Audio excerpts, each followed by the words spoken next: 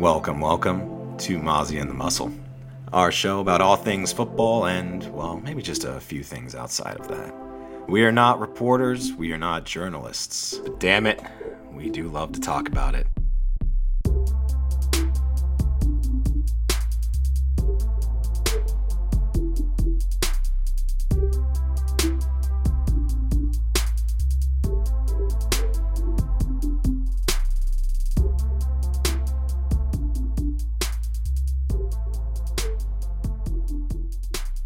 Welcome into Mozzie and the Muscle. I'm the Muscle, joined by my co-host who objectively appreciates attractive head coaches, Mozzie. How's it going? I am doing well. I'm adjusting to some different hours. I finally got enough sleep to not feel like a total zombie during the day. It was great. I got a lot of sleep and I feel a little bit zombie-ish, but like sort of in a relaxed way, not like in a kind of way, like a hangover. There's definitely a zone of like too little, but also too much sleep where you do feel like a zombie. Yeah, I got too much sleep. That happens when you're like sick kind of too. It's like you get so much sleep that even though it's good for you, you still just feel like I should sleep more. Yeah. Or your body's like, you're not sleeping. What's wrong? You're so used to sleeping. Yeah, it's been the weather's been changing a lot here. It went down into the 40s and today it is in the 70s. So that'll mess with the immune system a little bit. The temperature changes are the bane of my existence like that. But something we got to live with in the Midwest. But yeah, my friends sent me a beautiful thread of the most attractive head coaches, and when I first saw it, all I saw was Lovie Smith, Stefanski, somebody else, and Sirianni. And I was just like, yo, what the fuck? You're going to put Sirianni on there and not Saleh? Yeah, some of them were a little off on the rankings, but I think perspective matters a lot. Like, gay man versus straight woman versus straight man, like there's going to be a lot of different perspectives on how they should be ranked, which is really fascinating. It's like what we perceive as attractive is different from what, you know, the gay community perceives as attractive, which is different from what the straight female community perceives as attractive. Yeah. But it was fun. We were kind of parsing through the different variations. So I'm awaiting an official ranking from Artie on Perfect. This matter, because I need, the hard facts here. Was hard and intentional adjective? Maybe it was. Maybe it wasn't. Yeah, because I thought 8 for Stefanski was too low, but as the thread pointed out, some of his features are pretty sharp. So if you want like softer features, he might not be your cup of tea. And then like Lovie, okay, non-bearded Lovie, fine, but bearded Lovie deserves to be higher than 22. And I think those two are definitely ones that, like, from like an objective straight male perspective, or like, oh, this guy's got sharp features, or this guy has a great beard, like he should be higher. But that might just be, what we objectively appreciate. And then like Dan, I'm like, Dan just looks very straight. Like everything about him is like too straight. So I'm like, I could see like, a gay man ranking having him like, middle of the pack versus like, I would imagine like, I guess we would have to find some rankings from a straight woman on the coach attractiveness ratings, but there was definitely a kill, fuck, marry aspect to it. And I feel like Dan Campbell didn't hit the marry aspect because of his visible straightness, as you would refer to it as. Oh man, he is fucking jacked though. He is. He was definitely on like the hot, just not like the, oh, this guy would, be a good husband kind of thing. Yeah, but I think he'd be a great husband. He would be a very it would be hard to have a bad day married to Dan Campbell. Yeah. I feel like there'd be some days that you just walk in on him in the living room and he's crying watching the Titanic, and you're like, what in the fuck? Before he pounds 40 ounces of coffee and hits the gym listening to Metallica. He's pounding 40 ounces of something. We just never know what. And then one guy we had actually at 13, we had Frank Wright, who is coaching tonight, recording as usual on Thursday evening, who Without a beard, nah, but with a beard, I'm like, oh, okay, I can see that. The beard suits him well. He gets like a very like burly like beard and mustache area. And with that, I guess we could go ahead and give a quick rundown of how we're predicting this game. I think we're both currently on the same trifecta of Indy, the over, and then, thus Indy covering since Denver's favored. No strong stance, and we might change it as injury stuff comes in like 25 minutes, but yeah. Nathaniel Hackett's at 24 on this, by the way. I think he could benefit from facial hair, although I don't know if he can grow it. Yeah, he needs something to kind of accentuate his features because he looks he just looks like a very normal human being with pointy ears. Yeah. Kind of Keebler-Elfie to me. Yeah, I don't think the hat is great for him. Like, I feel like the hat accentuates his ears and nose. Like, this is kind of getting a little bit rude at this point. But if we're talking about Coach Attractiveness ratings, I think if he went hatless and beard, it would bump him up some spots. I'm trying to like look to see if it looks like he can grow a beard or not. But from what I can tell on his face, it doesn't look like he has great beard growing capabilities. But anyway, yeah, this game, I think this game, Nathaniel Hackett's face kind of describes it a bit. It's just gonna be, very average. Probably nothing special about it. Just going in on Nathaniel Hackett right now.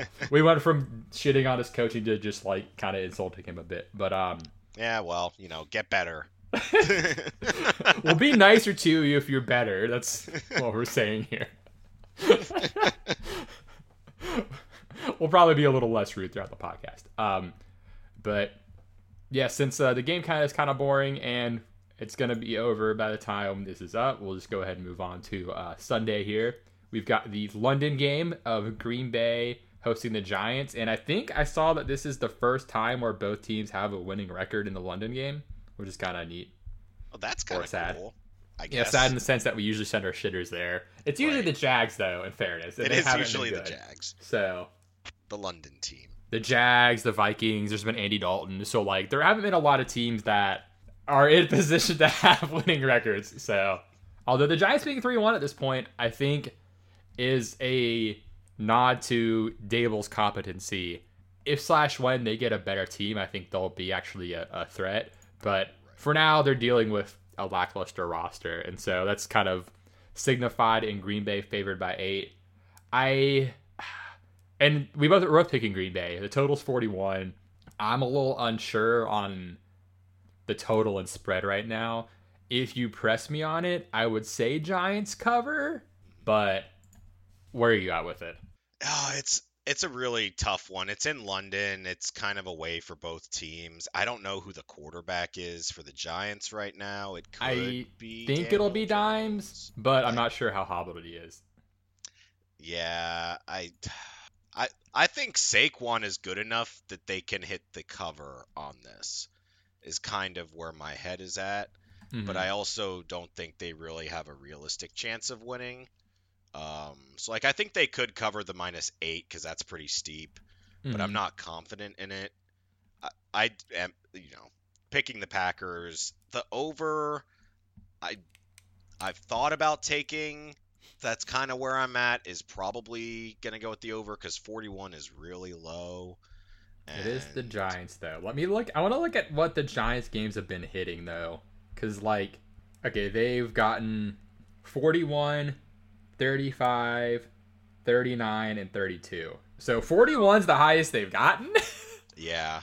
They played the Titans, Panthers, Cowboys, and Bears for context, though. The Packers are the best offense that they've faced, I would argue. Right. So.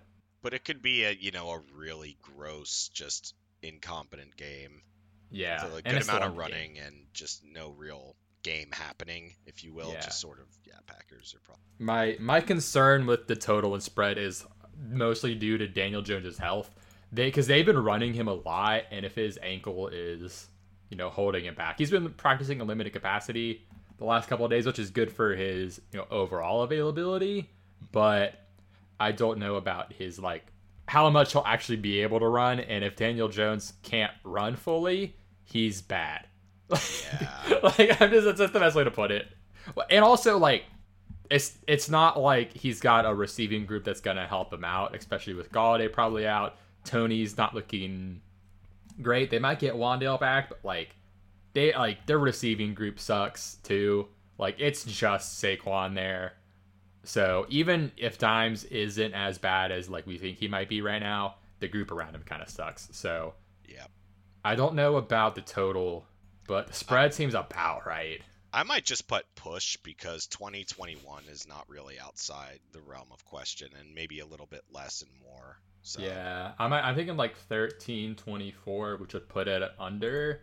But again, I have no clue how London's gonna go, and I guess Rodgers is probably benefiting from them letting him in now. I don't know if this game was a year ago, would that have worked out? Right. I mean, was they let Kirk about in. that. I was wondering about that with the Kirk game. Yeah. Would they let Kirk into the UK if he's not vaccinated?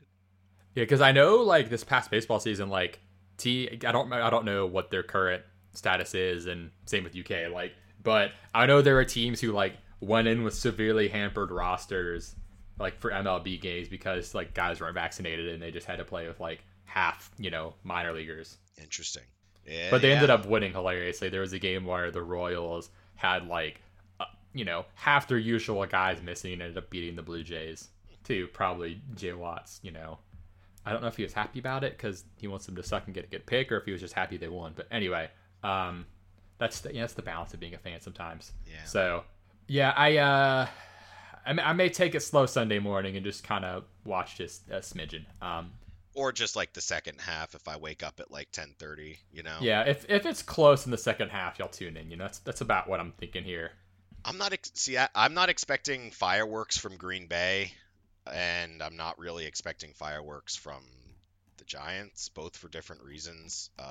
But yeah, I do think this will be a run fest, right? Exactly. Uh-huh. Like the running backs are going to get most of the volume. I'm sure someone in Green Bay will get looks. I just don't know who it is. I don't know who their slot guy is. Green Bay, because I think Dobbs and Lazard have been on the outside. I think Cobb has been the slot guy, right? I believe. That sounds right from what I watched last week. So yeah. Yeah. But anyway, next up we've got Pittsburgh at Buffalo. Buffalo is a 14-point favorite. And that's enormous. Bullshit. I'm sorry. That's fucking bullshit. When I saw that, I couldn't believe that was accurate. I went on like 3 different sites to look and make sure it was right. So yeah. I'm taking Yeah, we're both taking Pitt to cover. Yeah. We're taking Buffalo to win still, but 14 points is absurd. So, especially since the Bills have honestly looked like shit the past few weeks. Not like terrible, but they've really struggled with their injuries and establishing any sort of identity to their offense. And I'm sorry, I can't pick them the way they've looked to win by 14. If their defense was okay, I would consider it, but their defense is pretty hurt. So I think this is a classic blown coverage week with Gabe Davis. Pittsburgh's good for that, like at least once or twice a week. Yep. It hasn't been great for Davis after week 1 because he's been hurt, but I think he is all good to go, completely healthy. So I'm banking on that. I think he scores a long tutty. I mean, their implied total is enormous, so they implied for like 30. So yeah. Right. On the Pittsburgh side, the enormous spread makes it tough for me to get behind Najee, even if he does catch passes. But I think Kenny Pickett is in either, he's DFS cheap, or if you're in a pinch streaming or like 2 QB wise, he's been on your bench. Like, I think he's okay. I know it's not an ideal spot, but he'll have to pass enough, and we saw that he can run. I think he can be okay fantasy wise. I have a similar thought for Najee. I think Najee finds the end zone. I don't think he has like an amazing day, but I do think he does all right. If they're gonna cover this, then he kind of needs to, and I do think that they do. I did get to watch a lot of Pickett because I was watching the Jets Steelers game last week. I think Pickett is going to be good. He's okay. He's certainly better than Mitch. Oh my God, yeah. But again, that's a low bar. Yeah, I think he's a good fit for this team too. They need someone who, like, I'm just going to put it. He's not gonna like fuck up a ton in the way Mitch does, but he also like isn't afraid to actually like throw when he should attack a certain spot. Like we saw like with the Claypool one that we talked about a lot. That was, not the best placement, but like I'm glad he made the throw. Like it was just, was it unlucky that it got picked? Yeah, but like shit happens. Shit happens. He very noticeably provided a spark to the offense. He was able to throw the ball more than 5 yards down the field. I feel like every time Mitch throws, he's going towards the sideline. He's never throwing just like up and down the field, if that makes sense, whereas Pickett was doing that a lot. And they have the skill players to do that. So I'm here for it. I think he's going to be good. I don't know if it's going to be immediately, but I do think they have a guy there. He kind of reminds me of that Marino-esque, like, which is pretty high praise. I'm not saying he's going to be Dan Marino, but he will sling the ball. He does have an arm, and he might never win a Super Bowl. So, oh yeah, playing in that division does make it tough. He's got that mullet going on. Yeah, that like the long hair type of thing. Yeah, I'm glad he's throwing to Pickens too. That rookie connection. Oh yeah, he's gonna love Pickens because Pickens can go up and get it, and he's gonna come down with it. Yeah, and he threw to Pat a ton. Like people are gonna see Pat's game last week and like want a little more for him, but I would definitely try to buy high on Pat or just buy Pat Freiermuth right now. Oh, I would too. I am a little wary for this game just because he's gonna have to block a good amount, but I still think he's gonna get targeted. Yeah, for sure. I have a league where it's a dynasty league where I've got Waller, and I'm like, I want to buy Pat because I'm like, one, like, I don't know how long, how many more years I get out of Waller, and two, like, this iteration of the Raiders like aren't getting Waller involved the same way. I think it'll turn around, but I'm like, I like, the idea of having, a successor to Waller on my dynasty team. I think you should wait 1 week because wait for him to have a bad week. Waller might have a great week and Freiermuth might have a bad one, and you'll be able to sell high on him. Yeah, I am expecting a good Waller week this week, finally. But anyway. Next up, we've got the Chargers at Cleveland. One of our fairly infrequent disagreements. I've got the Chargers, you've got Cleveland. I have the over, and it's only a 2-point spread, so since I'm taking the Chargers, I'm going to pick them to cover. But I do think this will be a close game. Oh, I do too. And I think the Chargers can definitely win it, especially if Keenan Allen is back. That's a pretty big one for me. I want him back, and then I'll take the Chargers. My problem is just the Chargers' run defense sucks. Oh, it does. That was my hesitation, and that's why I'm taking the over. It's fucking terrible. They're banged up, and the guys that aren't banged up are not playing well. I have no idea how they're going to stop Chubb and Hunt. Like, they won't. If the pressure is on and it's the end of the game, I'm 100% taking Herbert to make the throw over Brissett. But I don't know if that's going to need to happen. Like, they might just kind of control the game with the run. And Myles Garrett's back, and he's going against a backup left tackle. So you might get some more 3-and-outs than you normally would. So, like, in my sort of upset week prediction, I think I'm taking the Browns at home. I don't hate it. Like, I'm not super gung ho on the Chargers, and if Keaton sits, it's a lot tougher. So, yeah, one of the things I was looking at in the trench matchups where I broke it all down was the propensity of the Chargers to give up big plays. So, yards per carry wise are not the highest, but if you look at yards per carry to running backs, they're the highest by a ton. Because Detroit leads overall, but they face some running quarterbacks and stuff. The Chargers are allowing 6.11 yards per carry to running backs, and Seattle's second at 5.36. And then the Chargers allow a lot of like open field yards and like the running back yards. I'm looking at these metrics. Cleveland's got a good matchup, like adjusted line yards wise, just because I mean, they're Cleveland, like they run super well. But as far as RB yards and open field yards, like they have like a huge gap on the rest of the field in that. So, like I said, they're gonna have no issue running. I think because of that, they'll be able to keep this close. Right. But so if you're picking Chubb or Hunt, then I guess the situation is, how do you think this game plays out? If you think that the Chargers like at some point get up 2 scores, it might be more Hunt. If you think the Browns can keep it, within 7 or 10 for most of the game, they'll stay on schedule and get more Chubb. But I think this is the I don't dislike Hunt, but I think we finally see Chubb house call this week. Oh, I think they're both going to be good. I like them both. Yeah, the Chargers have allowed like a 50-yard, burst like each of the last 3 weeks. So I'm just waiting for Chubb to get his, because he's been like, this is not a hot take, and I might be a little biased, but he's been the best running back in the league this year, in my opinion. Yeah. And if not him, Saquon, like Chubb is definitely top 2 or 3, and I'm just gonna call him top because I want to. He's been like elite, amazing. Obviously, he has a great O-line in front of him too, but it's like this is the best run game in the league pretty much, and Chubb has been awesome without his huge house calls that we see from him on a consistent basis, I'll say. So, I'm all over the Browns run game this week. No Joey Bosa, and the what's his name? Jerry Tillery has not panned out well, so like I don't see the Chargers getting any push on that offensive line. So I'm like, if anything, Chubb's going to get like 7 yards a carry this week. Because Pierce got 5 without his 75-yard touchdown run. Over 5. It was like 5.1 almost.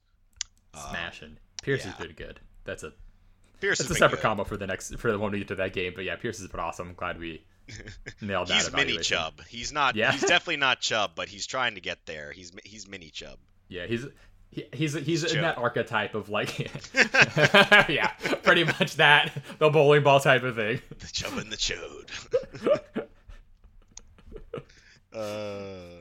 I don't know how he'd feel about being called the Chode. But... yeah, that's not very endearing, but it's meant endearingly. Exactly. But yeah, this is gonna be a good game, I think, and like the Browns' run defense hasn't been good either, so I think Ekeler's at an okay spot too. Then obviously Mike Williams is getting targets with Keenan.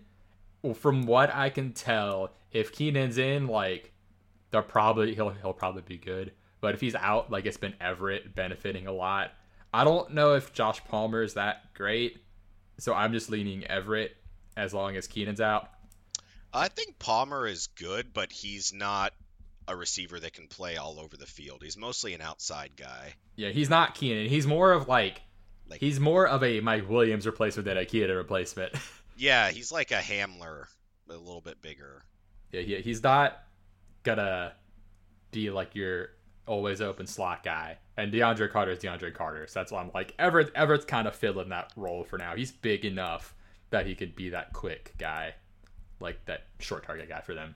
And he's got like enough big play potential. So I may switch on my pick here based on how we've talked about the run game, but the Keenan's presence will be a big part of it. Yeah, Keenan's really big for me because the Chargers, obviously, Herbert loves Keenan Allen, but the Cleveland's defense is just not good against the bad. Exact position that Keenan Allen plays. Yeah, having him back would be huge. So yeah, my picks are kind of contingent on that. I guess watch for his availability.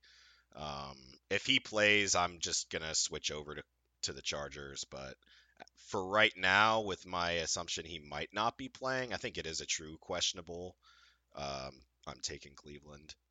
This will be a good one. But next up, we've got Chicago at Minnesota. Maybe not as good of a game. We both got I realized we both wrote like push maybe on Minnesota -7. That seems like almost exactly right. Yeah, exactly. And then both taking Minnesota, obviously. And then the over-under is 44. We both went under on it. I think for probably about the same reason, where we expect this to be pretty run-heavy. Yeah, and pretty unwatchable. As all Bears games are. Bears are interesting. Their O-line has started to gain some traction because they've been doing some things really well, which is surprising. They're one of the worst in pass blocking. They're absolutely awful at protecting Fields. They're like the 6th worst at best, and he barely passes. So if he passed more, you have to assume the higher volume, it would be even lower. But Eberflus has kind of changed the way he wants their offensive line to work as a unit, and he's basically said, all right, you guys all suck at technique, so we're going to ignore that. And he's drafted and brought in all of these huge guys that can just sort of bully the defense on run. So they're like very physical. They're almost like, for those that watch college, like the OSU offensive line. Like, they just are huge and bully people, but not very technically sound. And in a weird way, it's kind of working. It's helping them. They're at least, playing to their strengths, which is good. The problem is that Minnesota's defense is basically built to not allow teams to run. They don't really want a whole lot of interior pressure. They mostly just want to clog the lanes and, prevent teams from getting past the line. And if they can do that, which might be easy with Cody Whitehair out for the Bears, things are not going to look good for Chicago here. Yeah, Minnesota's got a pretty good front, and you want to attack their secondary, and the Bears aren't going to do that. Like, that's mostly what I got here. Like, they're going to keep trying to run, and they'll get some, but I don't know if they'll try to pass, and if they do, if it'll be too late, or like. Also, I don't know about David Montgomery. There's a chance he might actually come back. I thought he was going to sit again, and I might, obviously only play Khalil Herbert if Montgomery's out, because I think it's going to be a split when he comes back, at least to start, and maybe just for the season. But this is definitely, in my opinion, Dalvin Cook week. He's gotten a lot of yards and only 1 touchdown, and he's gotten like 6 red zone looks the last 2 weeks, and they've not converted. And he got vultured by Madison last week. He got a buttload of touches, so I guess his shoulder is fine for now, or he's playing through it. And we've seen him play through shoulder injuries pretty fine. Yeah, I mean, a labral tear for a running back is pretty minimal. It's as much as it can be. Like, it's basically just, can you avoid it getting fucked up a bunch? Yeah, it's only going to really be a problem if he lands on it or someone lands on him, and it's just very painful. But it's a pain tolerance thing. Yeah, exactly. It doesn't affect his legs or his body really much at all. Mm-hmm. So yeah, as long as his legs are okay, I feel fine about him. I do want to say I'm tempering my Justin Jefferson expectations a little bit this game. I could be way off, and like, he's good enough to like do it on 5 targets even, like, but I expect this game to be gross, slow, run heavy. So they're not gonna need to throw to Justin Jefferson a billion times. I mean, they might, but I'm not saying to bench him. But I'm saying, like, I'm not gonna play him in DFS because, like, I don't think he's gonna have. This is not a ceiling spot in my opinion. Yeah, I think it's kind of a trap spot for him because you see that, Bears defense, awful secondary, and you're like, oh, J. Jeff's gonna get me 40 points, and he might only get you like 13, and that's still okay. Yeah. They just aren't gonna need to use him as much because the Bears are probably not going to move the ball all that well unless Fields just, does everything. He is good for one like bomb pass to someone a game. Like, Fields does that. It could be anybody. I can't wait for them to like put decent players around him. Yeah, that would be nice. This is one I do want to say that I was a bit surprised. So, like, I'm not surprised Minnesota plays at an okay pace, but Chicago's neutral pace is actually not terrible in this game, as far as like so whenever I do my matchup things, I just like sum up the paces, and so this is actually neutral pace wise the second fastest, but I don't know if that holds up. I think the total time, like, if these teams are both running a bunch, I don't know if that's gonna quite hold true this game. Yeah. So it could be fine. Like, they could run a lot of plays, and JJF could, ball out, but it doesn't profile to like fit that. There's just not the need for him to be a safety valve in this game. Mm-hmm. But if he goes off for like 5 for 130 and 2. Like, Right. that would not like he could. He's Justin Jefferson. He can have high efficiency, but the next game on our list, I also expect to be pretty run heavy for both sides with Detroit at New England. We do need a little bit more injury news with both these teams, but we're taking Detroit right now. The total is 46, and I'm torn on that. New England's favored by 3, so we're picking Detroit to cover since we're picking that upset. But I think this will be a close game.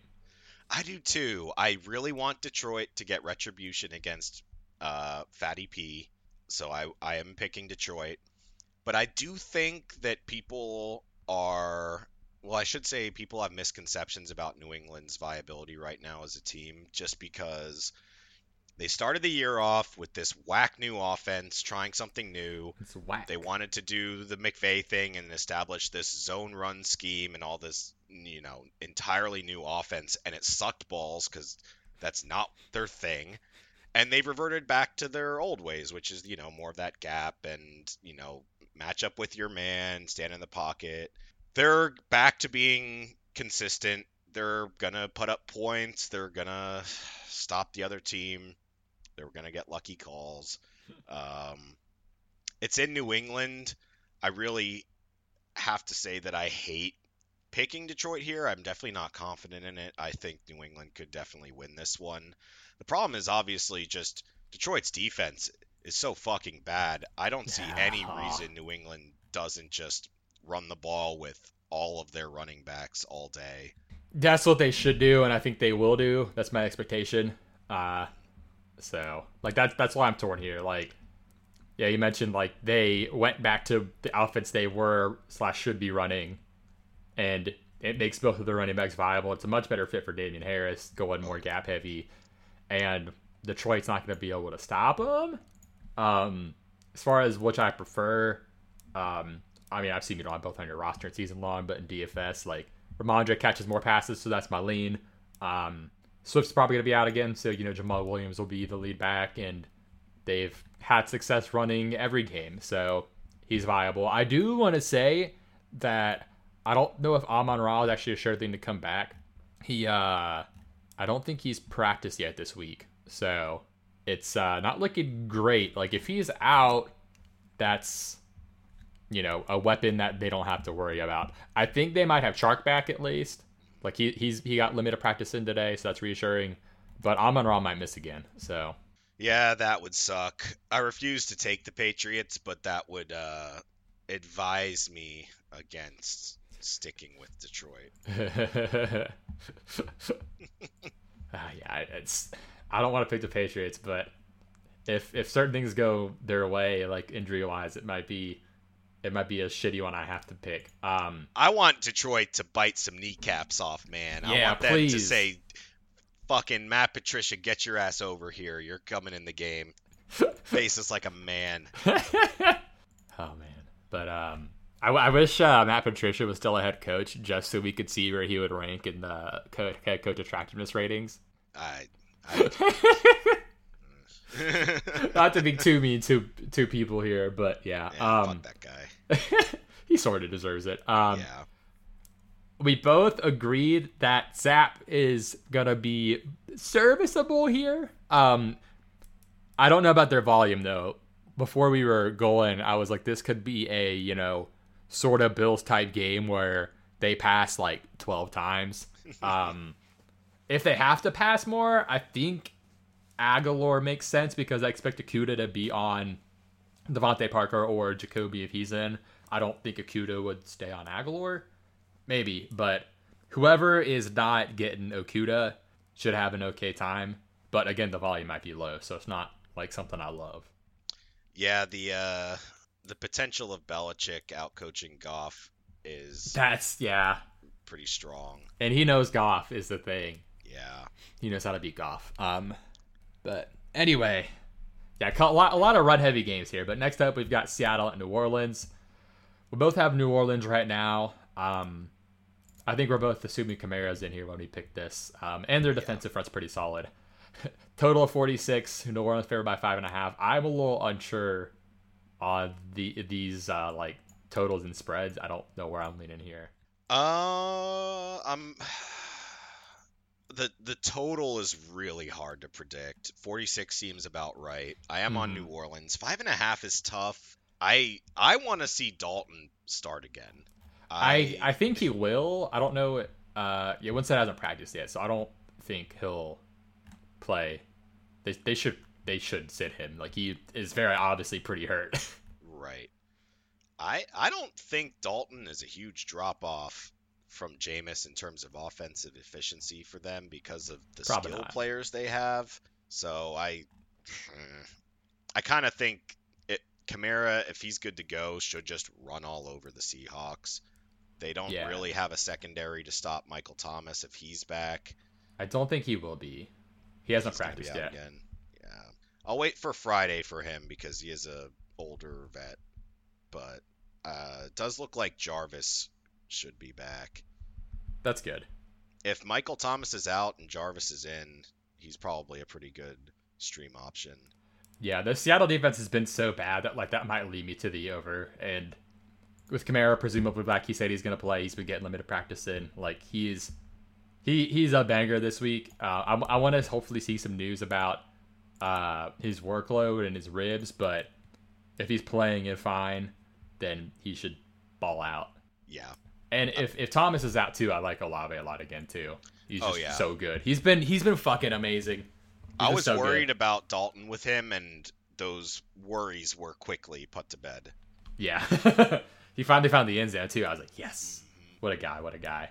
Now, here's one for you. Because normally we won't talk about all the starters because you can kind of assume a lot of those guys are going to be in your lineup. How do you feel about DK going against Marshawn Lattimore? How much have they faced off? Marshawn Lattimore is like the corner I like to look at previous matchups with to like see, because he's a fucking dickhead. Like, so he like, I mean, you see that with Mevins, like he gets in Mevins' head. I think DK is good enough that he'll be fine. Like the Okuda thing was not a problem for him last week. So I don't think they've gone against each other yet. Have they? I mean, there's a chance they haven't just because DK's not been in the league that long. Oh, here we go. There was one. Did he play this week? Yeah. DK had 2 receptions for 96 yards and a touchdown. That's amazing. That's very DK. I'm curious which of those Lattimore was or wasn't on him, but Lattimore's not going to shadow him the whole game though. Is the thing. So. Right. I mean, Seattle's offense has proven it still has life. It's just their defense hasn't. Yeah, my worry though is like looking at the defenses that Seattle's been good against. Like, they shit the bed against San Fran, but they were really good against like the Lions. Who else have they played? Didn't they give up 45 points? They gave up 45 to the Lions. I'm talking about like the Seahawks offense though, because like they got 17 against the Broncos, 7 against the Niners, but then they got 23 against the Falcons and then 48 against the Lions. I'm looking at the Saints, and their defense hasn't lived up to what I thought they would be, but they're closer to the first 2 than the second 2, I think. Much. So, can the Seahawks get you, 21-ish? Probably, but I'm not expecting, like, absurdity or anything from them. Yeah, that's pretty much where I have them. I think I like 23. Yeah, so I think right around there. Yeah, I think I'm talking into the over here based on how we're discussing the game. But I do want to add, so we both have Dalton as a stream, just given the Seattle defense.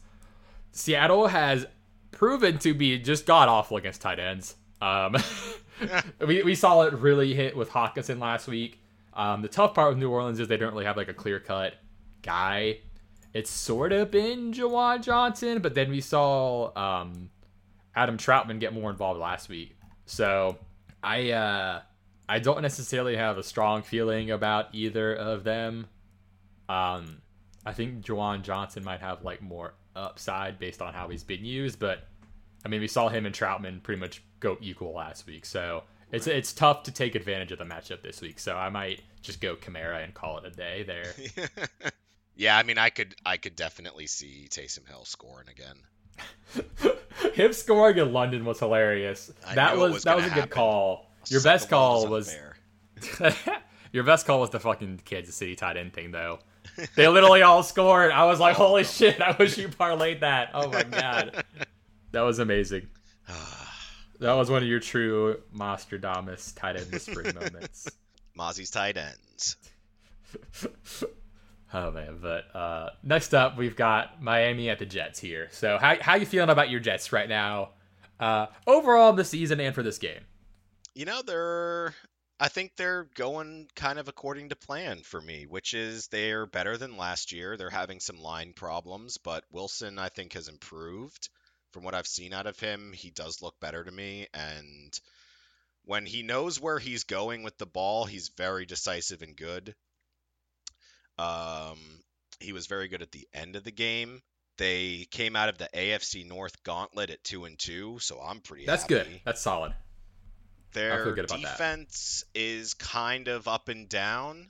They've got a lot of good components. They just haven't really put it together yet. Sauce Gardner and DJ Reed are both really good corners right now. They've got a little bit more stability at linebacker with CJ Mosley and Quan Alexander. Their safety play has been bad though, and they're not really getting a great amount of edge pressure, but they are collapsing the pocket pretty well. Quinnen Williams is doing really well. He's like the number 7 DT. Carl Lawson's been starting to click, and they're getting Vinny Curry back this week. Their draft was awesome. I'm glad I can say that. Their rookies have done really well. They've got like 5 rookies, and Wilson's been awesome too. Yeah. So Brees has been really good too. Brees has been good. Wilson's been good. Jermaine Johnson has been working his way into the lineup. He looks good. Sauce has been very good. Everyone they took in the early rounds of the draft has come through well. And Max Mitchell was their late tackle pick, who played really well. Unfortunately, he will be out for a couple weeks, so they are down to their like 6th strings on the tackle position. But not ideal. They might be getting Dwayne Brown back. Dwayne Brown was the guy they signed at left tackle to replace Mekhi Becton, and he went on IR almost immediately. But he has started practicing. There is a hope he could play this week, which would be really, really huge because they've kind of ignored the run game so far.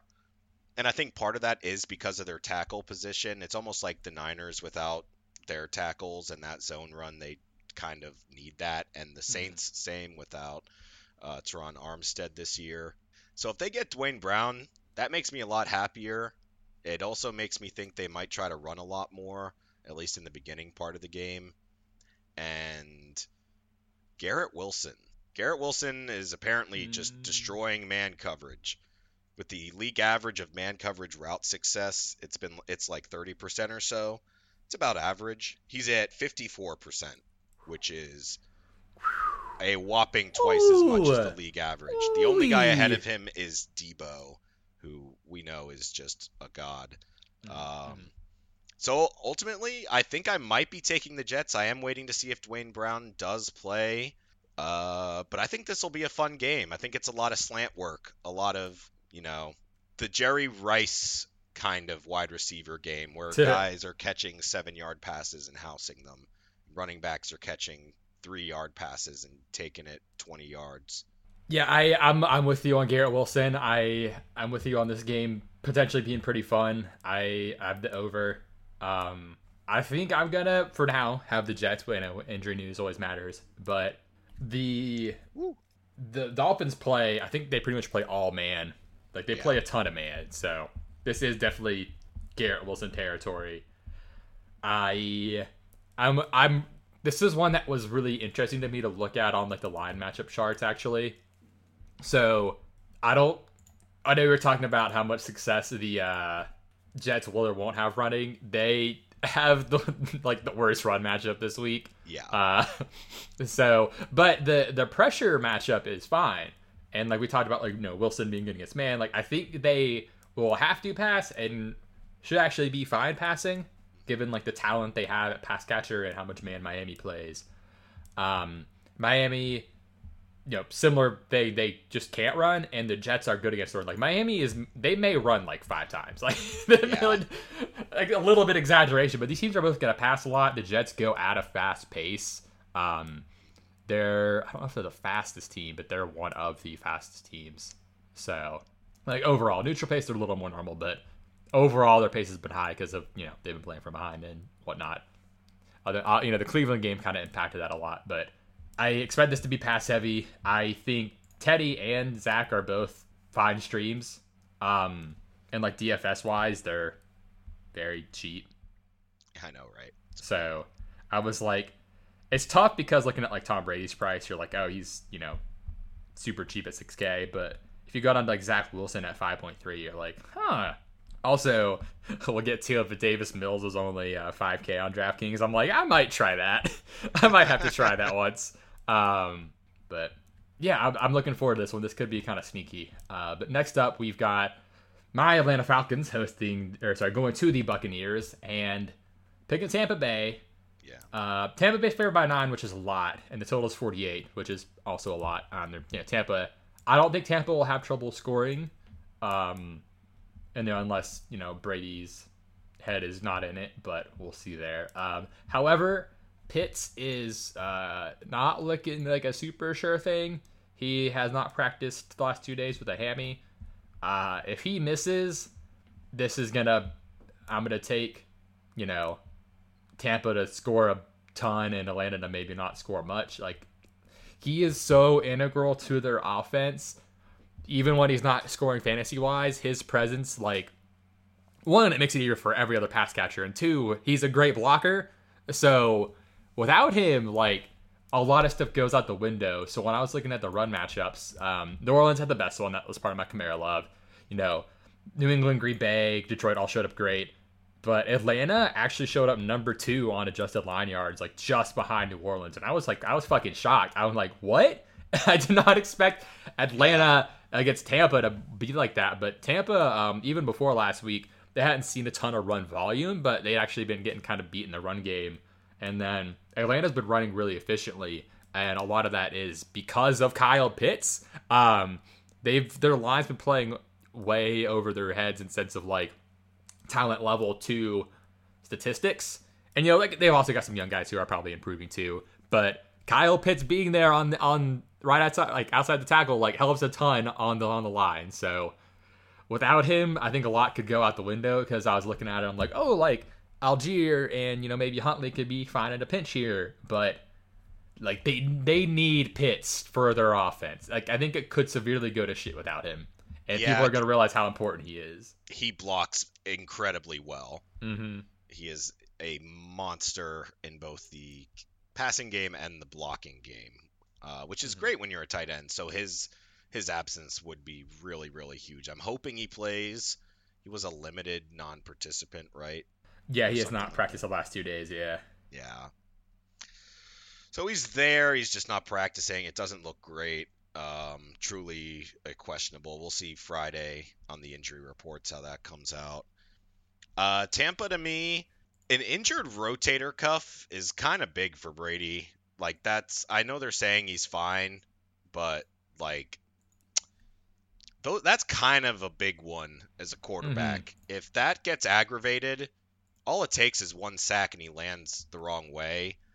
This game can get out of hand really quickly. I still think Tampa Bay's defense is good enough. They'll still win.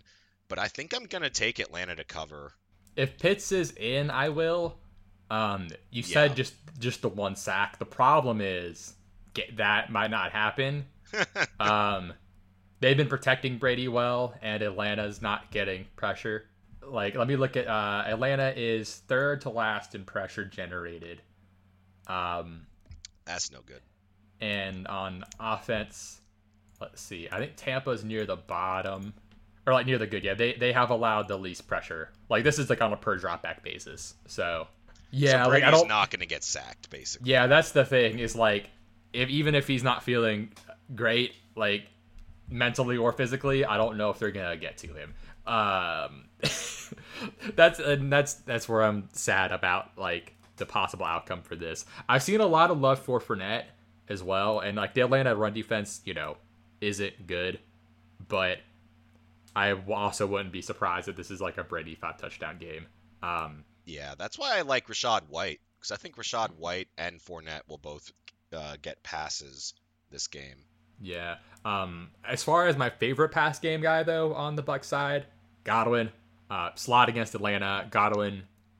Yeah. Seems like he's recovered from the leg injury. I think it was. He got like his back hit kind of hard, but came back last game, so he should ball out. And then if Cameron Brate sits, Cade Otton was active over Kyle Rudolph last week, so he is the minimum on DraftKings. So Brate, Brate's concussed. He hasn't practiced yet. Obviously, with the concussion protocol, that can go from nothing to fine to play in a second, just because that's how the protocol works. But if he sits, I'm trying to think. He was one of my higher tight ends that in the pre-draft process. Yeah, he's been getting used anyway, like with Brate in some. Like they're getting him involved, and he is gaining Brady's trust. So, like he played like half the snaps the first 2 weeks too. He was out week 3, but he got back into his role last week and got 3 catches on 4 targets. So I'm like, okay, like they, will use him. They trust him. So like where Atlanta's been pretty rough against, middle of the field, Cade could also be fine too, I think. So he's the dumpster dive of the week. So, man, yeah, but I hope Pitts plays so Atlanta doesn't get crushed. Yeah. Next up, though, we've got Tennessee at Washington. This is a tough one. We've got Tennessee for now. I think our deciding factor was, you pointed out, Washington centers on IR now. They're just super hurt. Yeah, Sam Cosmi. What had he been out already? Or their backup center who came back got hurt. That's right. So they're all fucked up. They're down Roulier and Schweitzer. So now it's Nick Martin at center. And it's a very generic name. Yeah, Nick Martin. And then Cosmi just had thumb surgery. I don't know what that means for a lineman. He probably is gonna play, but he did just have surgery, so I don't know. Cosmi, they have him out indefinitely. Okay. So I assume he won't play. That'd be Yeah. impressive, but I doubt it. And then they're missing Dotson too in the pass game. Yeah, and that's also really big for me because he adds a spark to the Washington offense that they desperately need. It's one of my things when I was going back and watching last week was that when he left the game, they the entire defense just kind of closed in on them. Mm-hmm. And Dallas' defense is good anyway. Yeah, the safeties didn't have to hang back as much. They were able to kind of put a little more pressure on. Washington's line is beat up, so I think Tennessee's going to get a lot of pressure. It's a gross game that I probably won't watch unless it shows up on Red Zone randomly. Which, we'll see if it does. Tennessee. Yeah, the Washington center stuff put me on Tennessee. I was on the over. I'll have to reevaluate on that. I know. I'm not confident in that either now. Yeah, Washington's defense is bad enough that I think it'll get there. And Tennessee's defense isn't good. We talked about Vrabel scheming up enough stuff to get to Wentz with backup linemen in, but also we're still talking about 2 NFL teams. It's not like Washington's gonna fucking all turn into pumpkins. Wentz might have a pumpkin play or two, but I think they'll still get enough going. And I hope that he has enough time to get the ball up to Terry, because this should be Terry time. It's spooky season. We should get scary Terry.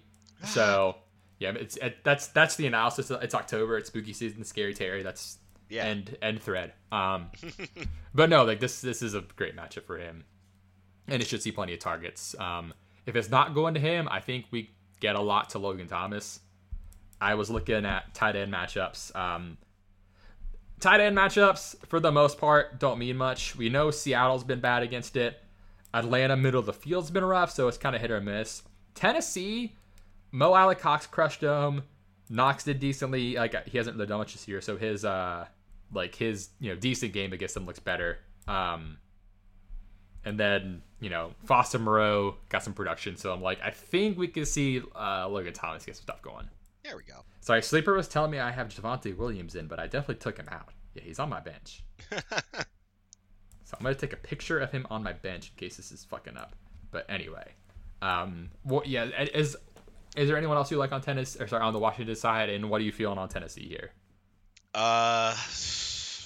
the more I'm thinking about it, the more I kind of think that Tennessee just kind of runs all over them. Washington has scored 18 points combined the past 2 weeks. It's been rough. With their line play being as bad as it is.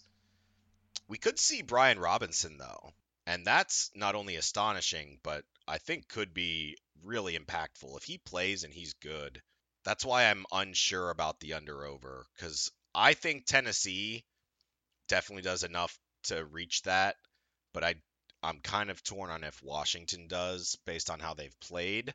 If Brian Robinson plays, I might take the over. If not, I might take the under. I don't think he will. They designated him to return on Monday. And since he's not like on the active roster yet, I don't know if we've gotten him on practice reports.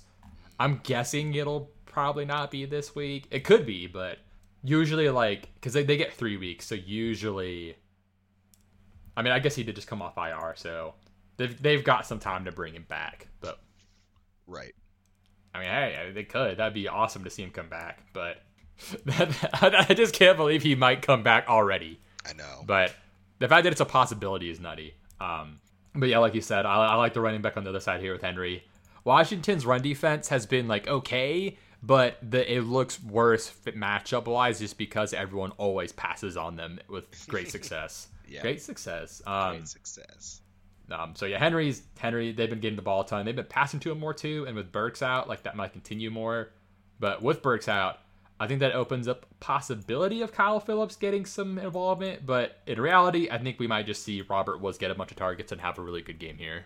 Yeah. They've been getting beat by speed, but Tennessee doesn't have a ton of receiver speed. So I kind of like the Phillips and Woods call. I definitely like Woods. I think Phillips is a really good sort of possession slot guy. Yeah, Washington's corners are not bad. playing well. Yeah, I think Tanny and maybe Wentz are worth extreme consideration here. Next up, we've got Houston at Jacksonville, our last 1 p.m. game. We both have Jacksonville. We're both taking the over on 43.5, and we're both torn on Jacksonville -7. You put in here that everything we've seen is that Jacksonville should be fine and cover, but this is the Mozzie sense, It's just not. It just doesn't seem like it should happen that way. It's divisional football. Yeah, and the Texans, they have some life. They're just not winning games. They're not.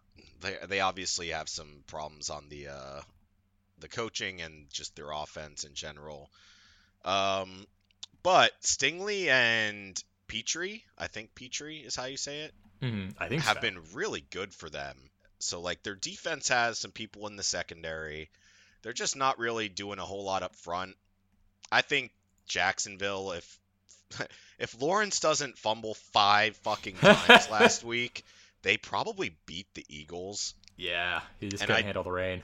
I think it's pretty safe to assume he might not fumble this game if he's not really getting pressured. At least not 5 times. Definitely not 5 times.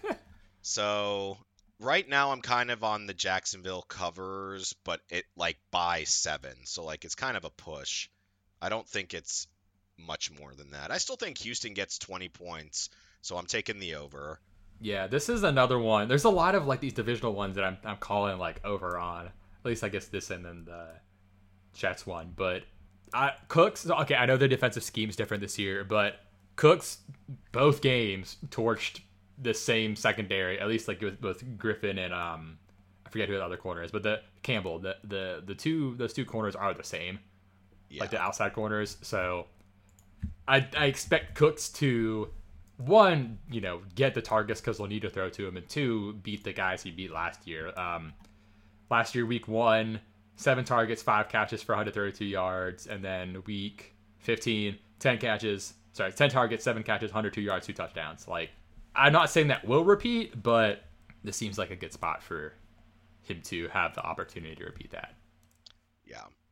So yeah, I guess I'm really confident on the over. Because I like Cooks a lot. He's been getting targeted a shit ton as well with Mills. I like Pierce a lot. Obviously, Pierce is that dude. Pierce also had, I think, 6 receptions last week. They weren't great, but he was 6 for 6 on his catches. So he is dumping off to him. Yeah, they got him more involved in the passing game, thankfully.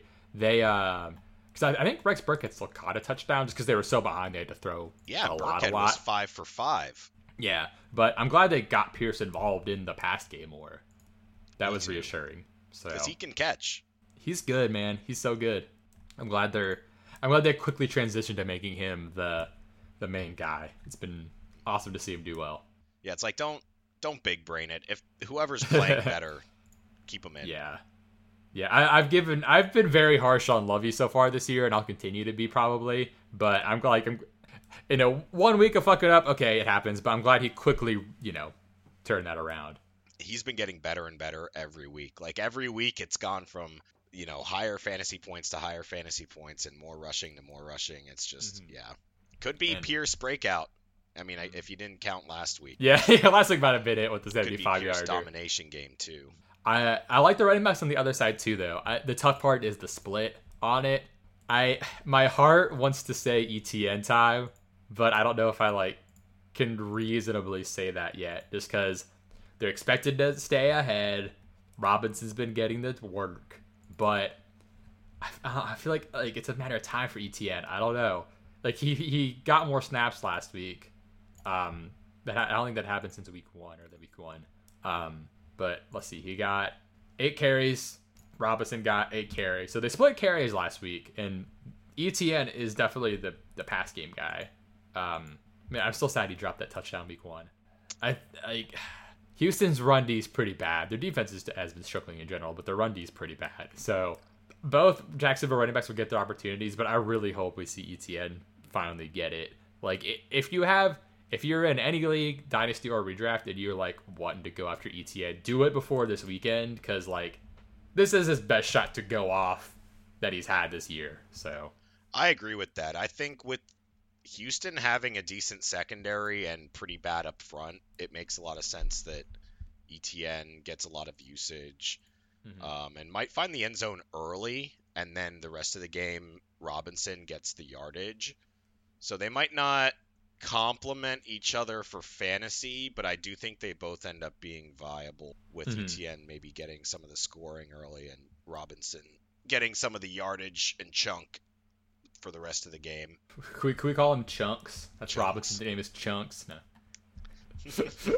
Oh man, but speaking of chunks, we've got Carolina hosting San Fran to kick off our 4 p.m. game. Fucking barf. How's that for a segue?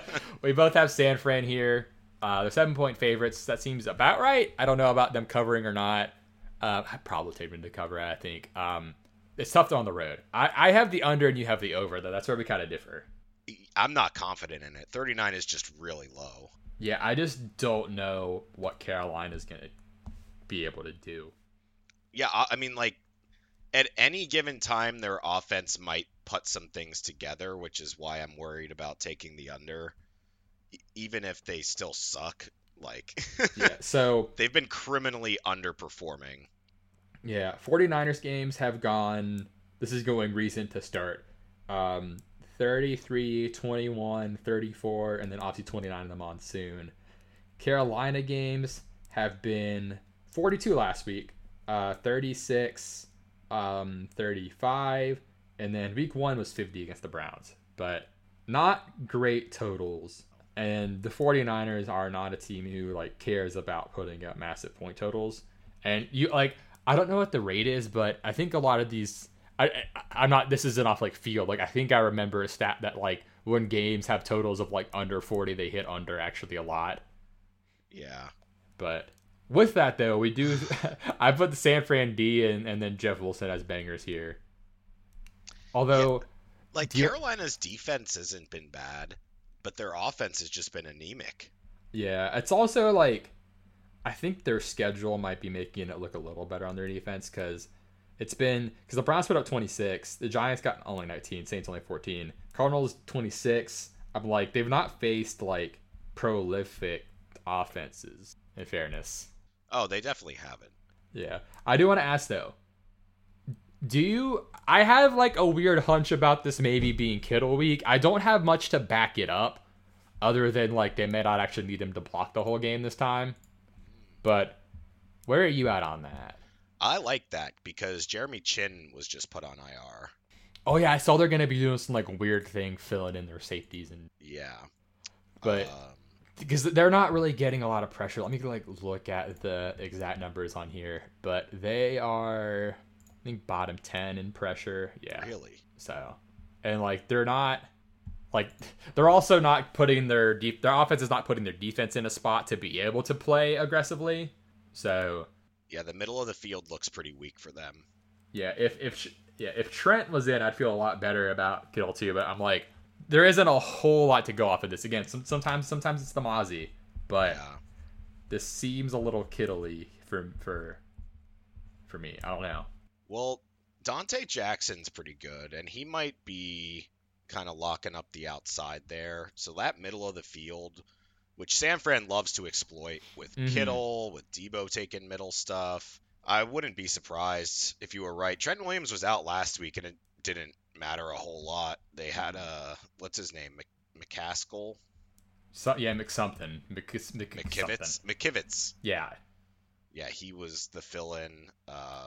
They still did fine, so I guess I hate this game. Me too. We can move on if you want. Well, dude, I think 4 p.m. nap time might be in play again. Oh yeah, for sure. Because the next game is Dallas at Rams, and so this is one I legit have no fucking clue who I'm picking. I'm like the total's 43. I'm like maybe over by 1, but the Rams are favored by 5.5. I'm like I think Dallas will cover. I just don't know by how much. Man, yeah. I'm on Dallas covering. I don't know if they'll win. The problem for me is that Dallas is obviously getting insane pressure every week. They're just hammering the fucking quarterback. And Stafford hasn't been doing well when teams are getting pressure.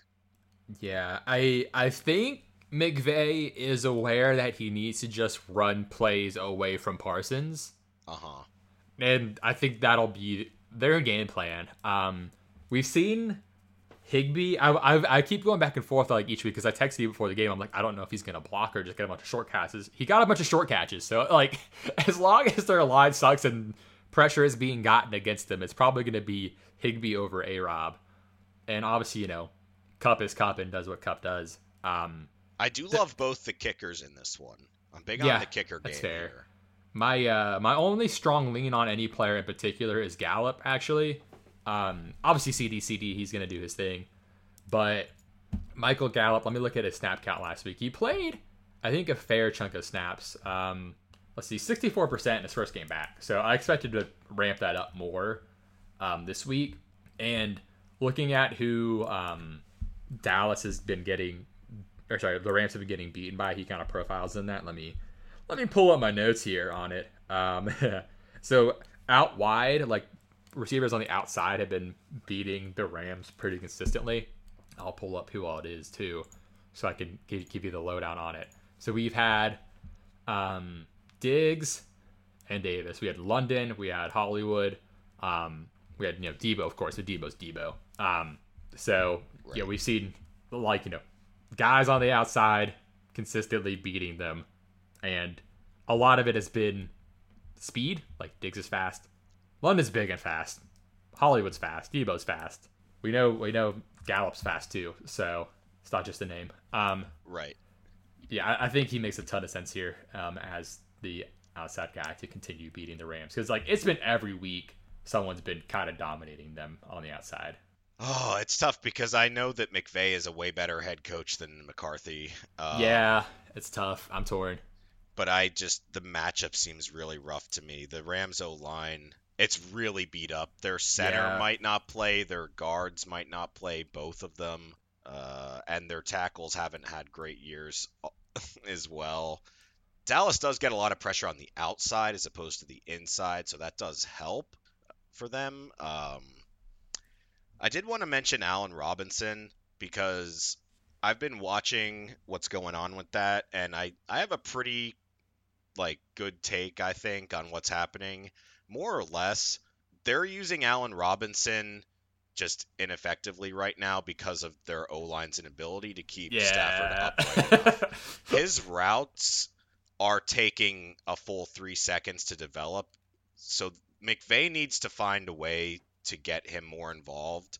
Because basically what's happening is by the time Allen Robinson is out of his route, Stafford would have already been sacked. So he has to get it out more quickly, and that's why it's just going to Kupp a lot. So if they can, and I trust McVay to do this, so I'm not like, I think you could buy low on A-Rob right now. I think once they figure out how to use A-Rob in a way that like works with an O-line that can't protect for more than 3 seconds, he will be good. But it's it's a tough ask. He's not like a twitchy wideout. He's taller. He's like a big slot. Yeah, because that's why we were excited about the potential Stafford. Like, we're like, oh, someone who will finally like throw to him when he's, got these what for him are more 70-30 balls and it is okay throwing into tight windows kind of thing. And he's a better separator than Galladay, but he's not getting Kupp open. But anyway, yeah, McVay, I can't find the quote, but I'm pretty sure like I saw something about him saying like it's not Allen Robinson's fault that Allen Robinson isn't doing a ton right now. Yeah, no, it's the offensive scheme. It's just not viable with what they're trying to do with him. I wouldn't be shocked if he gets 1 or 2 over on Trayvon Diggs here, but I'm looking more at next week against the Panthers as like a raw week. But again, like I wouldn't be surprised if like they figure out some stuff this game, because whenever McVay has been pressed on a number 2 receiver and it's been squeaky wheel, it's always worked out, like Woods and then Odell. I'm like, I don't want to go full narrative street, but could be. Yeah, you would be ahead of the game if you call it this week and it works out, but it also might not work out this week. Yeah. It might take half the season to figure out how to use him correctly. So it is a warning, but the upside, I think, is still there. And I will say, I am okay with Dallas defense here, just because of the upside they have. And they've actually they haven't allowed anyone to hit 20 points yet this year. Yeah. I think the Rams might break that, but I mean, the Rams have beaten Dallas, I think, pretty regularly the past few years. Yeah. I'm expecting like a 21-24, which is why I said like over by like 1, maybe 2, but barely ever. Yeah. The next game, though, I'm pretty interested in the defense with Philly going to Arizona. I think we both have some interest in Philly's defense. Oh, yeah. It's one of those things where I think we're kind of on the same boat of Philly gets super duper ahead. Arizona has to pass. They're passing so much that even though Kyler can be slippery, like the pass volume is going to lead to defensive, like the DST upside with sacks or interceptions and stuff like that. Yeah. It's the Cardinals are in a really bad spot right now. They need Hopkins back so badly. They need Hopkins back immediately. They're really beat up. They've got injuries all over the place. They just they cut Andy Isabella so they could sign Billy Price. Which if you're signing Billy Price, you're in a bad spot with your O-line, and this is a trench mismatch in hell for Kyler. Yeah, I was looking through it, and the Cardinals are also getting like no pressure pretty much. I got like Philly should be pretty fine. It's not bad. Like it's not like too bad in Arizona's favor. Like they're getting some, and Hurts' propensity to extend plays like ups their pressure allowed. But I think that is why it's kind of skewed. Like I think they'll have no issue at all passing. So yeah, that's kind of where I'm at. I don't see them pressuring Hurts all that well. Like they might flush him out of the pocket, but I don't expect. What are they gonna do? Like what's gonna happen? Kyler could get scurries, so I think he's still fantasy viable though. Yeah, my only hesitation or like acknowledgement of the downside on the Philly defense was like, if we get a full game of good Kyler, they could get you nothing. Right. Kyler's hard to sack, but if you've got like, that's the tough part is with D linemen trying to chase him, if you don't get right to him, like we literally saw him like, butter away for Max Crosby. That's the best way I can put it, like somehow. And so Philly doesn't have, like we've talked about this, like their linebacking group is not their strength. So like you want linebackers or safeties blitzing him and tackling him so they can actually chase him down, or like that, or you need your D lineman like instantly getting to him.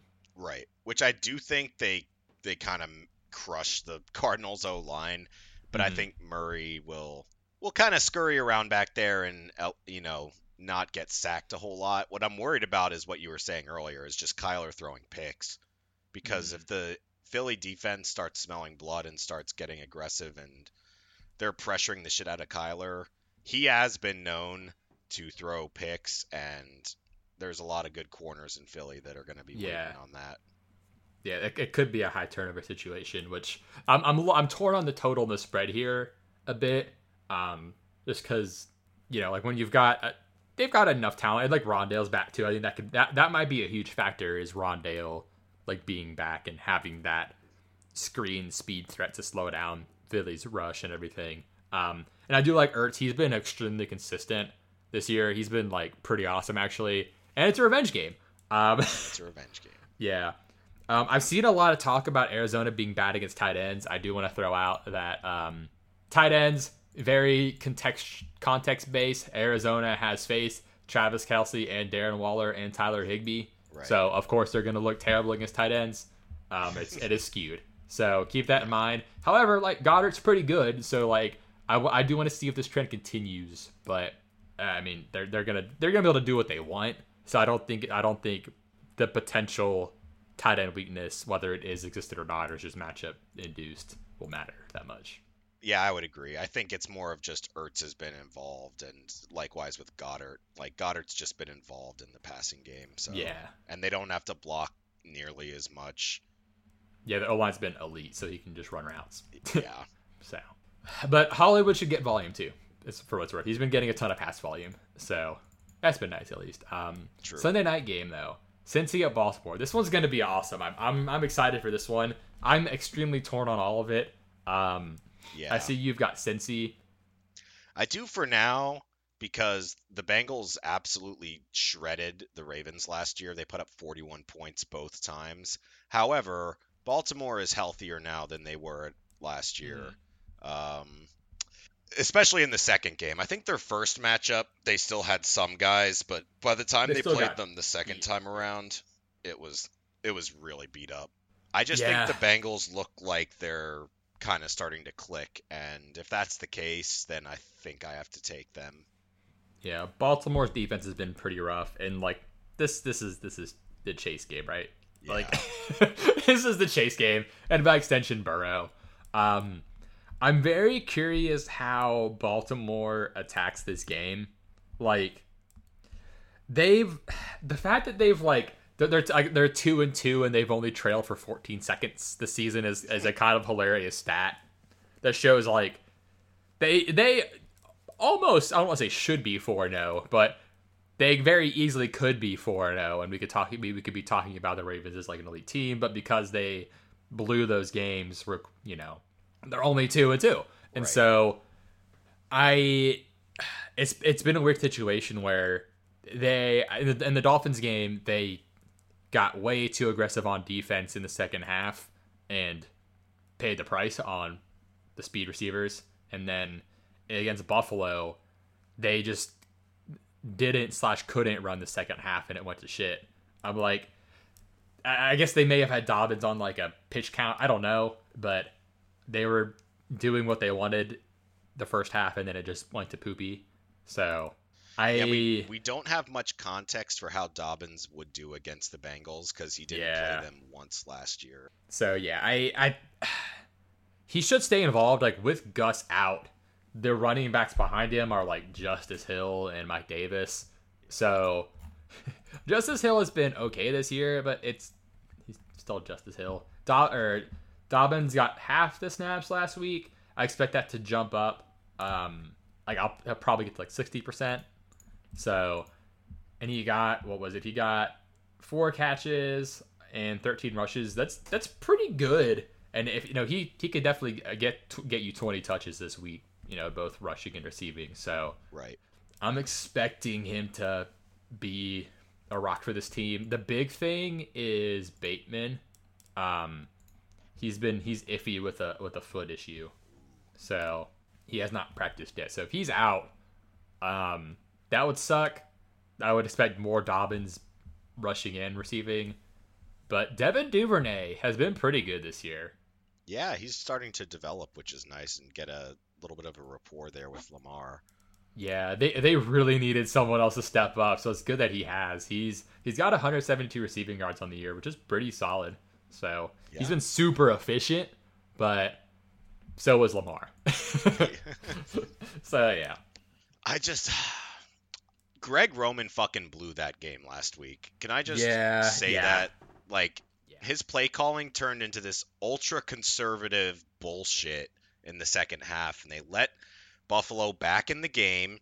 And, like, it's so brain dead. You go the super conservative offense and keep getting 3-and-outs. All of a sudden, your defense has to be out there for the entire second half of the game, and they get fucking exhausted. Yeah. It's so stupid. So, I don't know. Maybe it'll help that Cincy is competitive. Like, maybe that's worse for Cincy to be competitive because they need the Ravens to, take their foot off the gas first so they can just blow games.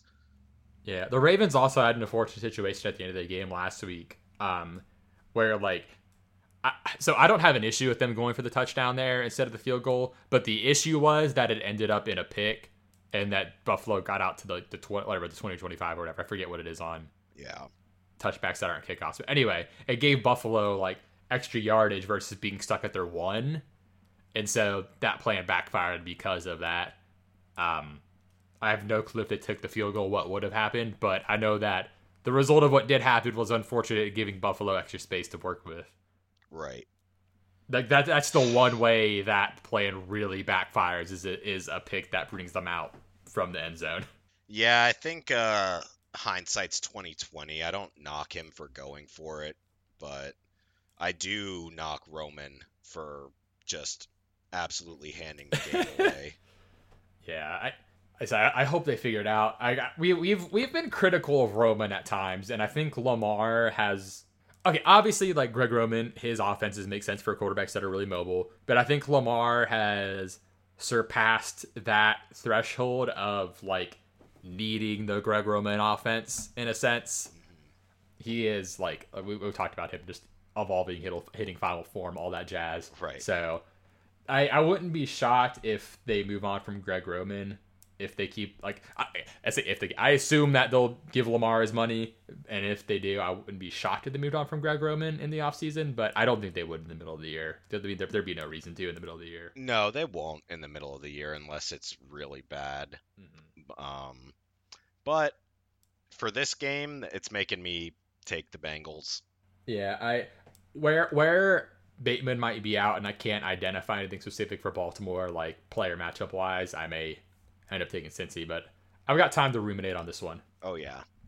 But lastly, Monday night you've got the highest total game of the week at a 51 total with Vegas at Kansas City, taking Kansas City in the over. And listen, I'm a realistic man. I know that Kansas City -7 is pretty fair, and they may cover it because they have just kind of owned the Raiders entirely over the last like several years, and especially in the Mahomes era. I put that if you're gonna pick the Raiders to cover, it's because you think they win. Kansas City is gonna cover. Like, if Kansas City wins, they're gonna win by 7. Yeah, probably. If the Raiders win, it'll probably be like a 3-4 point win. But I do not see a Kansas City winning by less than 7 situation unless the Raiders win. Does that make sense? That's very fair, yeah. Like, I looking at what Kansas City has done at some games this year and against the Bucs last week, and then looking at the defense that the Raiders have put out on the field this year, Kansas City should have absolutely no issue doing whatever they want, whether that be passing or Clyde or Kelsey. Kelsey just fucking owns the Raiders. Yeah. So that's, a gimme there. But like, I wouldn't be surprised if like Clyde gets going too. Like, for some reason, there just seems like a McKinnon touchdown game. I don't know, like some random bullshit like that. They don't have Demarcus Robinson to get deep on them, so I'm curious if it's going to be like Mecole or MVS getting deep on him this time in his place. Yeah, I do think we might see Waller get more involved. They're gonna need him, So, like, they gotta fucking figure it out. Like, they got Jacobs involved in the pass game last week. They ran a lot last week. They did what I was calling for in, like, to actually throw into him and not put in their O-line in shitty situations because their O-line isn't that good. But I don't know if they'll have that benefit this week. So I'm hoping it's a really awesome game with a lot of scoring. yeah, I hope so too. I really hope the Raiders can take what they did last week and propel it forward. And they're on the right track, I think. So they just got to figure out how to get Waller involved a little more because they said they got their other shitty running backs off the field for the most. I'm predicting a running back game for the Chiefs. Like I think McKinnon, Pacheco, and Clyde kind of do their thing this week. Like last week. It's kind of like my tight end thing last week, yeah. Ah. But now it's on the running backs. But okay, it kind of makes sense in a way with Andy Reid to like have him find the matchup and exploit it just to the nth degree of like every guy at this position is gonna do their thing. Right. But with that being said, I think you could reasonably start just about anyone in this game with upside. Yeah, and the thing with Jacobs is even if they get behind, like Kansas City's been pushing running backs to like PPR upside games just because the game scripts have been necessitating it. So if they continue to throw to Jacobs again, that is good for him. I worry if they get too behind, McDaniels might revert to Brandon Bolden, but I hope not. Well, thankfully Renfrow will be back. Oh, that's good. I hadn't checked on their news yet. I was about to pull that up. He is a full participant. Woo. Okay, that's actually fucking huge. Yeah. Because, listen, Matt Collins, nice run, but Renfro's better. Yeah. So come on. Yeah. And we got to see Renfrow get involved, man. Because I'm trying to see how much the Raiders have run two tight end. They have done. It's gone week by week. Last week they didn't run any. Was Moreau out? Maybe he was out. The previous weeks they'd done two tight end sets, but looks like Moreau was out last week. Yeah, he was out last week, so they didn't do their two tight end. But I could see them doing some two tight end because Kansas City's front seven. I mean, Chris Jones has been amazing. Their front seven's been kind of mean. So. Oh yeah, it gives me a little worry for Carr, but I still think they get some stuff done. Yeah, I really hope they again take what they did last weck. Go, hey, using our good players worked. Yeah, dude, did you the fucking Amik Robertson thing that tweet that was in the group me about the one guy like doing his like commentary on it was fucking hilarious, like him and Jerry Jeudy. Did you watch that? Yeah. Oh, that was hilarious. Oh my gosh. This is origin story. Yeah, this is a tough week. Like we said, there were like 7 I was not very sure on. And there's always some we think we're sure on that don't go our way. So, tough fucking week. Tough week. Yeah, I think this week's going to be really a bad gambling week in general. I'm not saying avoid the favorites, but definitely don't listen to any media and make your own informed decisions this week. Go with your gut. Yeah, this is one where so when I play daily fantasy, I like to get, I'll say, sort of contrarian. Like, I don't like playing all the super chalk. When the super chalk goes off, I lose. It happens.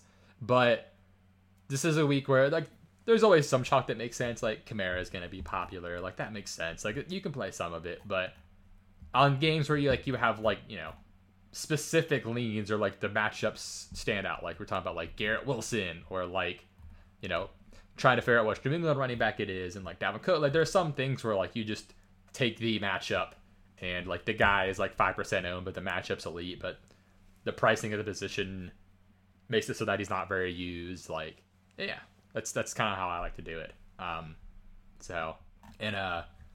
With that though, you can find a lot of DFS articles on the site, on our blog, all sorts of different breakdowns, whether it be, you know, talking about line matchups, coaching, DFS, whatever, on mozzieandthemuscle.com. I was looking at our back end. We're starting to get some decent traffic. So there we go on the site. People like reading about football. So hell yeah, I like reading about football. Yeah, who doesn't like reading about football? Nice poop read. I try to make them. Sometimes they get a little long just because I'm wordy and like to be detailed, but I try to keep things poop read length. That's a good thing to aim for, because Yeah. that's where a lot of reading is done. Yeah, that's like that. Yeah, that's where I do a lot of football reading is on the toilet. But in the meantime, thank you for tuning in. Like I said, you can find us online at mozzieandthemuscle.com, on Twitter at Mozzie and Muscle, and on TikTok at Mozzie and Muscle. And we will see you all next week.